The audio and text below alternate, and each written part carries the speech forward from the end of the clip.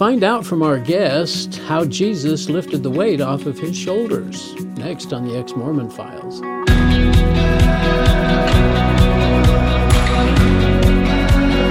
Hi, and welcome to another episode of the Ex-Mormon Files. I'm your host, Bishop Earl, and I appreciate you spending some time with us.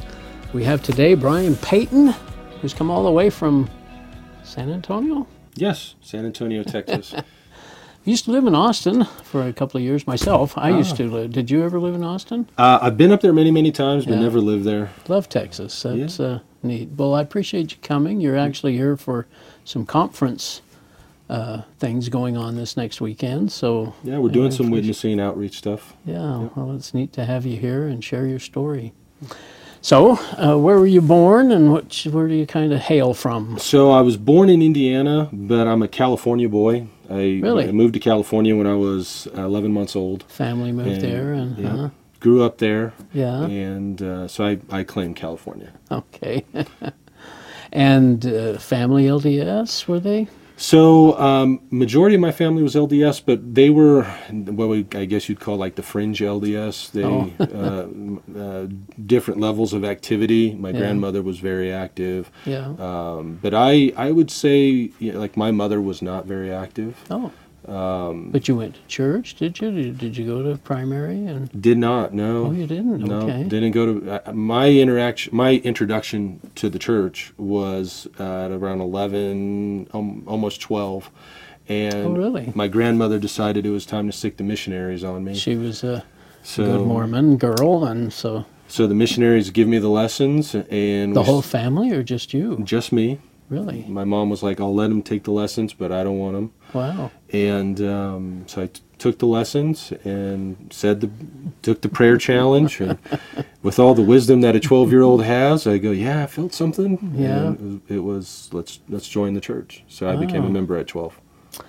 And so were you active after that? You got the deacons and teacher, priest, and all that? Very active. Yeah. I wanted to be the first one there to pass the sacrament, prepare it all, bear my testimony every month.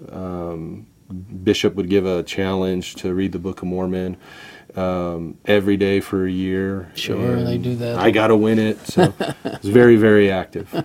Yeah. And testimony, I guess, of the church and Joseph Smith. And absolutely. I classify myself, I now classify myself then as being a truth Mormon. I was in the church because I thought, without a doubt, it was the true church, the one true church. So my testimony really came. It came from that sort of core belief. Yeah. And just happy Mormon for a few years. And now Jesus, I guess, you learned the normal Mormon Jesus. He was your older brother and older brother, stuff. Absolutely. And what happened for me was back then missionaries you went at 19. So I had met my now wife, and we had been dating a couple years, and when you were in high school? Yeah. High school sweethearts. Yeah. And that year from 18 to 19, I was really like, I'm not the best looking guy, and she may not be waiting for me when I get back, and so we decided to get married. And when we decided to get married, that kind of caused the first issue for me. My bishop was extremely disappointed. Oh, was he? Said some hurtful things. And it just became apparent that I couldn't operate as a member in that ward anymore. And just because you hadn't gone on a mission I had the stain of not going on a mission. Yeah. And so we moved a couple years later. Now, was she LDS? Yep, my wife, she's born LDS. So, but we moved to Seattle, and I didn't have that stain on me anymore. Oh, okay. Yeah. So we became very, very active, and in the ward there in Seattle. And temple, we wanted to go to the temple. That was our thing because we would marry civilly. Yeah. We went, it's not for all time and eternity yet. And you're not promised tomorrow, so if I die, marriage, so we got to get to the temple, and we took the classes and went through all. Did they make you wait a year? Had to wait a year after your marriage. Yep, had to wait a year. Okay. And in 2004, we went to the temple, and my temple experience is what made me realize, this is not the true church. And really, it was with all the preparation and the mental effort to get there and everything. What happened? It's just such a strange experience, and the things that you do in the temple. And when you think about it conceptually, I have to do these things to get to heaven, to get into heaven, to be accepted in. Yeah. My conclusion when I left my temple experience was that night. I was like, I don't know exactly what I've been through, but I know it wasn't good. It was a bad thing, and took the garments off that night. And this was the day you go through and get sealed to your wife. That night, the garments came off. Oh, my goodness. And my wife, fortunately, praise God for this, but a week later, her garments came off as well, and it was, what's the obvious next step? Stay in the church for 10 years. Right. Oh, is that what you did? We stayed in the church, and just backing up a little bit, because I know the other people that have gone through the temple, and some of them have had previous experience in like white witchcraft and some other kinds of things, and really felt uncomfortable in the temple. But we usually go there with our family and our friends, and we bishops and other things, and we just kind of seem like we get locked into it. What can you explain without? And not if you're uncomfortable, but, is there anything specific that 2 or 3 things that you... So I'll say it this way. The people I went to the temple with, I respected a lot. Sure. And loved a lot. And I just... So there was no question of you getting up and walking out, right? No, when they say, if you don't want to accept these covenants and... I thought about it. Yeah. But I'm like, I can't, that was the day we're getting sealed. I can't leave my wife at the that's proverbial... right. You got to get that far anyway to get sealed. So, I'll just say this. I realized how foolish people looked. And then I realized, wait a minute, I have the same things on that these people have on. You're wearing the same thing as you. And then I went, and it was, I realized what these people are saying and doing is foolish. Wait, I'm doing this as well.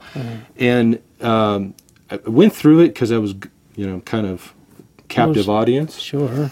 But I remember when we were invited to the celestial room, and it's like, this is what I had wanted. This is what my wife and I had wanted. Yeah. And I wanted to get out of the celestial room as fast as I possibly could. Oh my goodness. It was just, and I was still young, I was 22, but so I couldn't place it really, but I knew that there was something bad there. Wrong.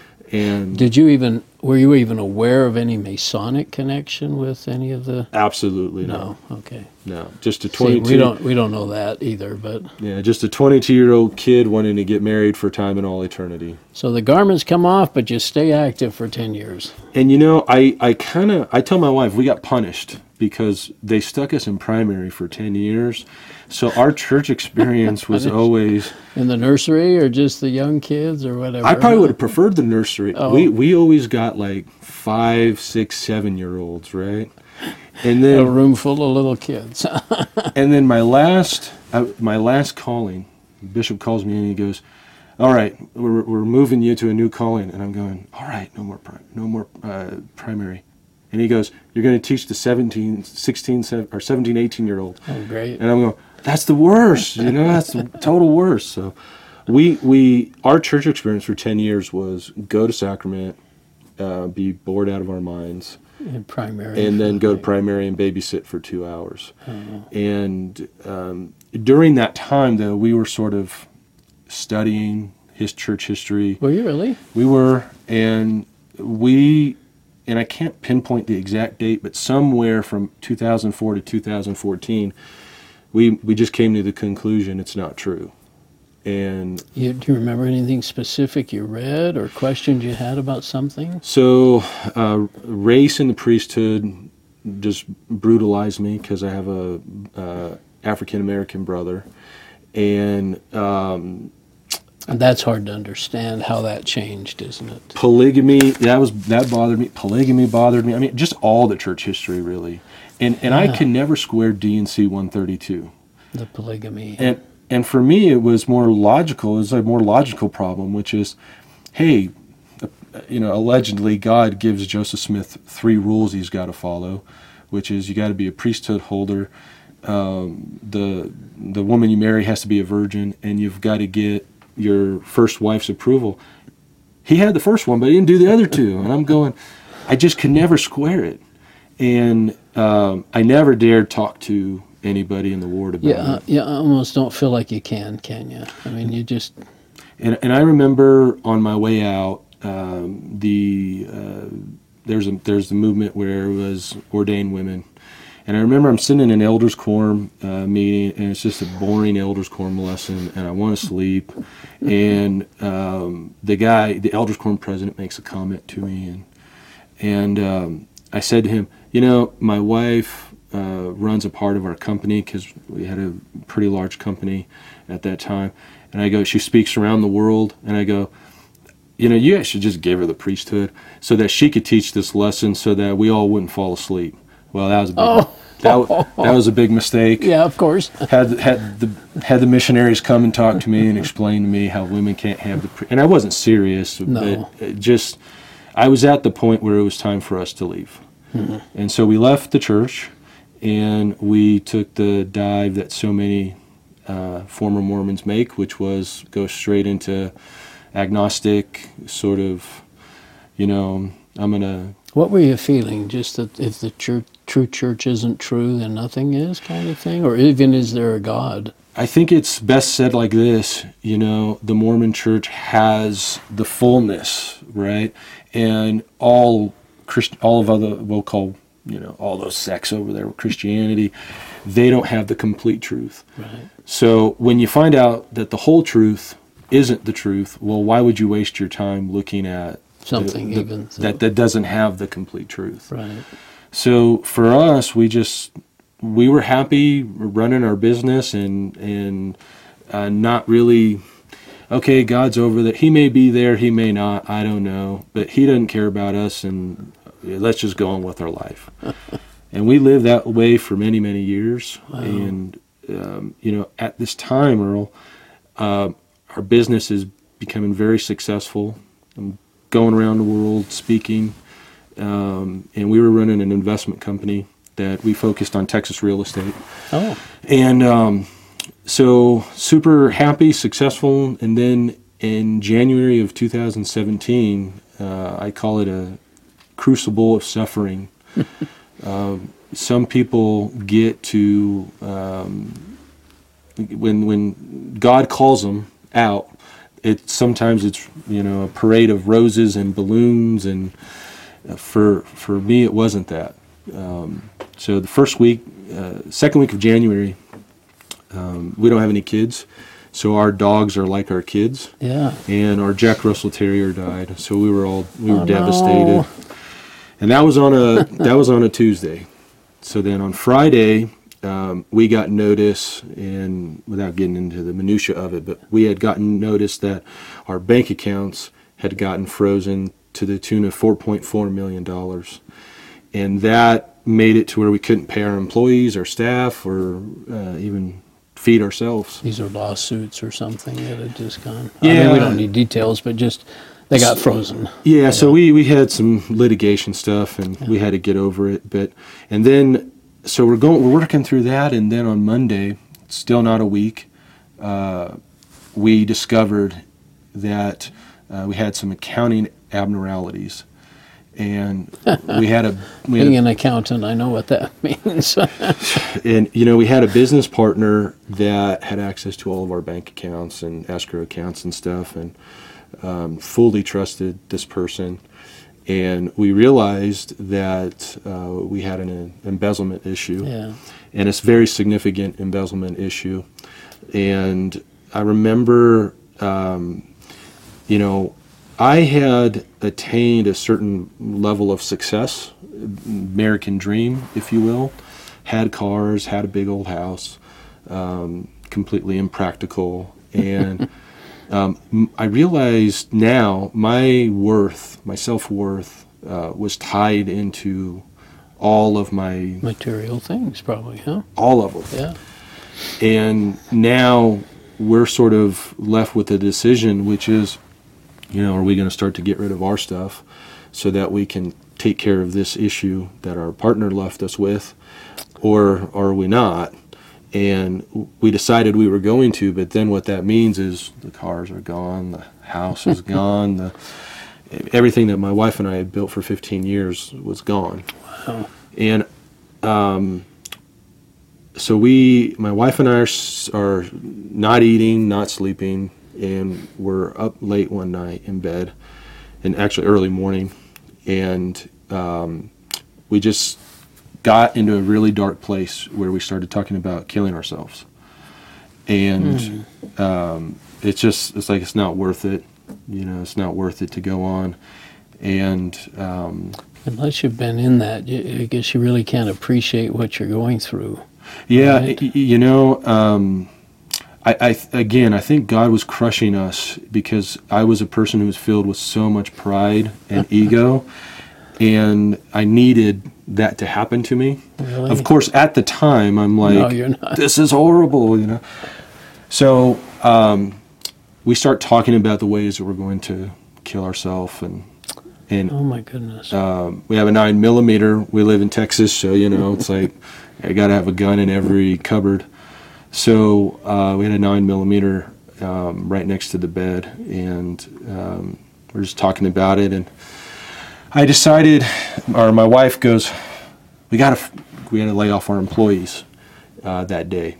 So she goes, well, we have to lay off the employees. So she leaves, and I'm home alone. And I start to talk to the top bullet in the chamber, and how this bullet is going to release me of this pain that I have and the suffering that I'm going through. Gosh. And I'm just about to do it, and the thought comes into my mind, which is, if I do this right now, my wife is going to be really upset at me because I made her fire our employees alone. So I go, okay. So you're worried about your wife getting mad at you? And late after the fact, my wife said, I would have been mad at you. So you told her? I did. And so I went. I guess we can laugh about it now, but I'm so sorry you had to go through that. So I went, we did have the thing with our employees, and what happened was my wife went, I need God. So she went, of course, where do you go? She goes to general conference talks, and she's going, I'm not feeling anything. These general conference talks are empty. This is not good. And she then starts to look up Christian pastors' talks. She comes to me. Really? She comes to me and says, Brian, we need to go to church, and if you don't pick a church, I'm going to go back to our ward. So I go, okay, I got to find a church, and I didn't want to. You didn't want to go back to church? I told her, I said, we didn't need Jesus when we were on our way up. We don't need Jesus when we're on our way down. And finally, I just gave in, Earl, and I went into my bedroom, and I said the most un-Mormon prayer ever. It was most un-Mormon prayer. It was from the heart, though, wasn't it? It was, but I didn't fold my arms. No. I didn't speak in King James English. It was just, Jesus, dude, if you're there, man, I cannot carry this weight. This weight is crushing me, and I need you to help me lift it. And it was just a comfort, a peace that it's going to be okay. Really? And shortly thereafter, went into a church, and I remember the first time we walked into a Christian church, I looked to the right, and I'm like, they're drinking sin juice, they're drinking coffee. And then we walk in, and they're playing rock music, and this is not reverent at all. But the pastor that day gave a talk that was specifically for us, and it's basically about how God will walk with you, and He will lift your weights, He will lift your burdens. He used the word weight? He did, yeah. After you'd been... And we had to move, so we didn't have a saving moment then, but we went into another church a couple weeks later, and we walk into this church, February 26, 2017, and there's a biker sitting next to us, something like a biker gangster guy, and we're like, we didn't realized that we got our Mormon minds on big time. How were you dressed? So I was dressed pretty Mormon, right? Were you really? Dress shirt, Yeah. But I'm going, why did they let this guy in here, right? And I remember the pastor comes walking out, and they do the sermon and all that. And it wasn't really a sermon that week. It was more of like a recap of some stuff they had been doing. So I'm sitting there going, oh, this is, not my thing. And they did the baptisms at the end of the sermon. And I'm watching the first baptism, and the guy doesn't go all the way underneath. And I go, that doesn't count. And then they continue to baptize people, and I look at my wife, and my wife's just bawling, like uncontrollably crying. And then I realize, wait, I'm uncontrollably crying. I mean, I don't cry, try not to, and I'm uncontrollably crying. And that day we gave our lives to the Lord, and really, ever since, when we learned about the reality of hell. I remember my wife turned to a gentleman we were talking to, and she said, she goes, you're telling me Christians believe this? And he goes, absolutely. And she goes, then why isn't every Christian going out and talking to Mormons telling them constantly? The good news, huh? So that's really what we do now.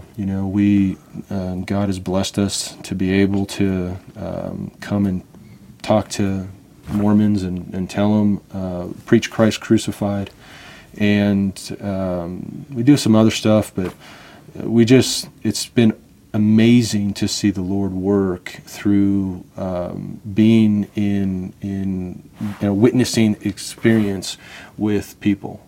Well, these messages that you were hearing, did you, I don't want to put words in your mouth, but was grace involved in this? Did you start understanding who Jesus was and who we are and what he did for us? Where did you hear that message? It absolutely blew my mind. So after February 26th, I got to read this Bible.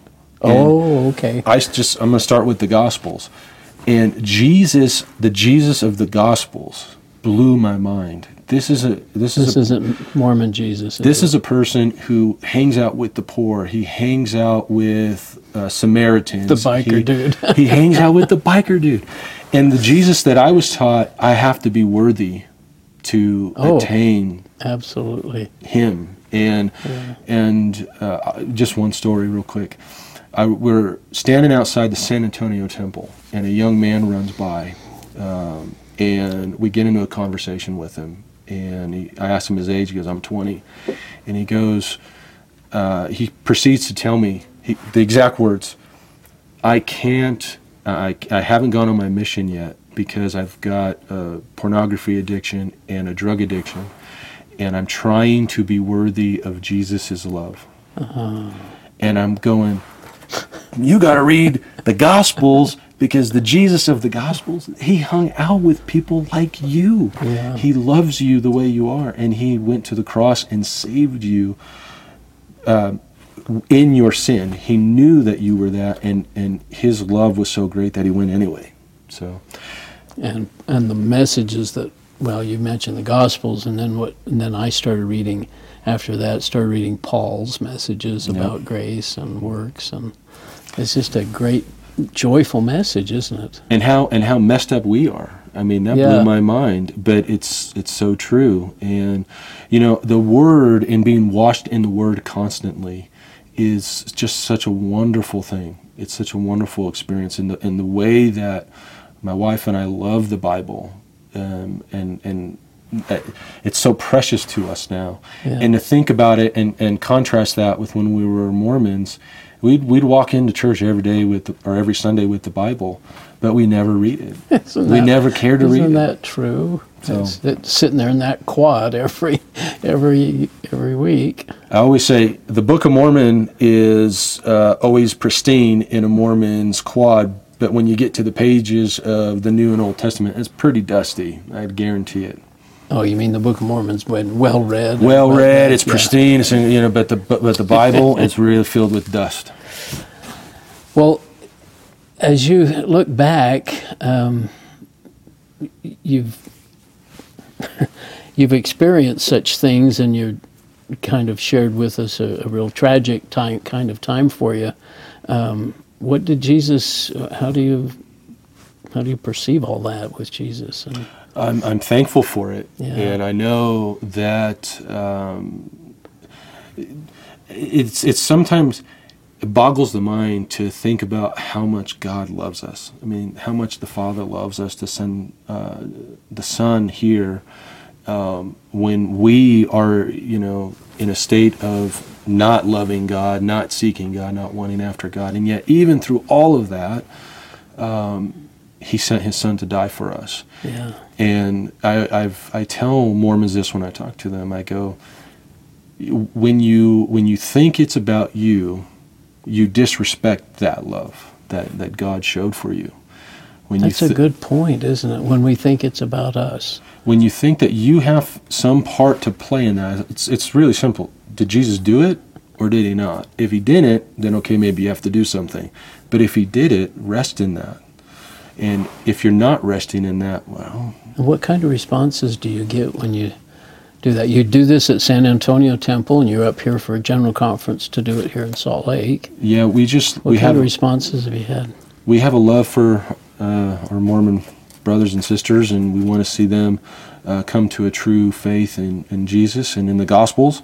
And the responses can be anywhere from, get out of here, or they can be, you can see God work through people, and He'll humble their hearts to whether they'll listen to the message. And maybe plant a seed that somewhere down the road will flower a little, huh? whether I'm the one who leads them to Christ, or I'm the one who plants the seed for someone else to, Right. He's the one doing the saving, and all the glory goes to Him.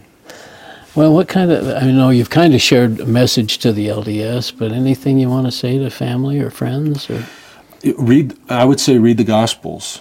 Get acquainted with Jesus, the Jesus of the Gospels, and contrast that with the Jesus that you're learning about in your ward and when you talk to your leaders. And what you will quickly find is they are very, very different people. And then have the courage to run into the arms of your Savior. Yeah. Great message. Brian, thanks so much. Anything else that you can think of? I mean, you'll probably think of things after, but no, you have such a fascinating story. But I think coming to Christ after that time away from Him is really fantastic, and that your wife was willing to do it with you. Yeah, we're fortunate. We do have some family members that aren't happy with our decision, Sure. But we didn't lose our marriage, and our marriage is better than it ever has been. Yeah. And I always tell people, I go, I've been all around the world. I've had ups and downs, but the one thing that I know is I am exactly in the right place where my God wants me to be. Yeah. And when you are in that place, there's nothing but contentment and peace. So, and that's worth everything, isn't it? So, amen. Thanks, Brian, and appreciate you coming all the way from San Antonio to do this. So, thanks, and we'll see you next time on the Ex-Mormon Files. This has been the audio podcast of the Ex-Mormon Files with host Earl Erskine. The Ex-Mormon Files is produced by Main Street Church of Brigham City. More information on this program, including the video version of it, can be found at exmormonfiles.com. That's exmormonfiles.com. Do you have an ex-Mormon story to share? Write us at contact@exmormonfiles.com.